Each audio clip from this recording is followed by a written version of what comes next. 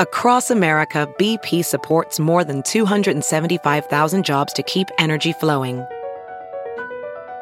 Jobs like updating turbines at one of our Indiana wind farms and producing more oil and gas with fewer operational emissions in the Gulf of Mexico. It's and, not or. See what doing both means for energy nationwide at bp.com/investing in America. This is Merriam-Webster's Word of the Day podcast for Thursday, June 18th.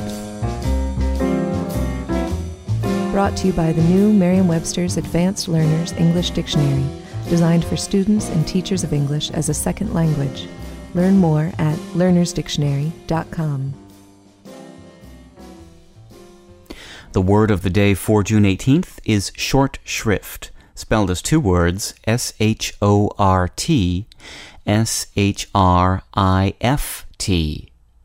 Short shrift is a noun that originally meant barely adequate time for confession before execution.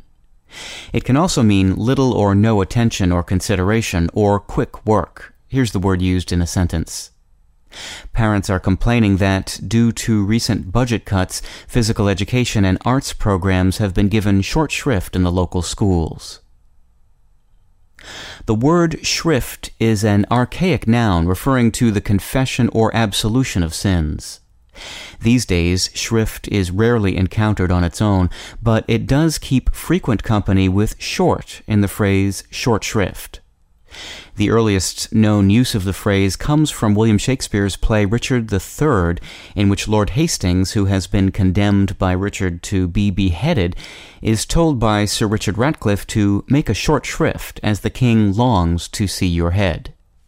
Shakespeare uses this phrase quite literally, meaning to keep your confession short, but since at least the 19th century, the phrase has been used figuratively to refer to a small or inadequate amount of time or attention given to something. With your word of the day for Thursday, June 18th, I'm Peter Sokolowski. Visit the all-new learnersdictionary.com, the ultimate online home for teachers and learners of English. A free online dictionary, audio pronunciations, custom study lists, and interactive exercises are available now at learnersdictionary.com.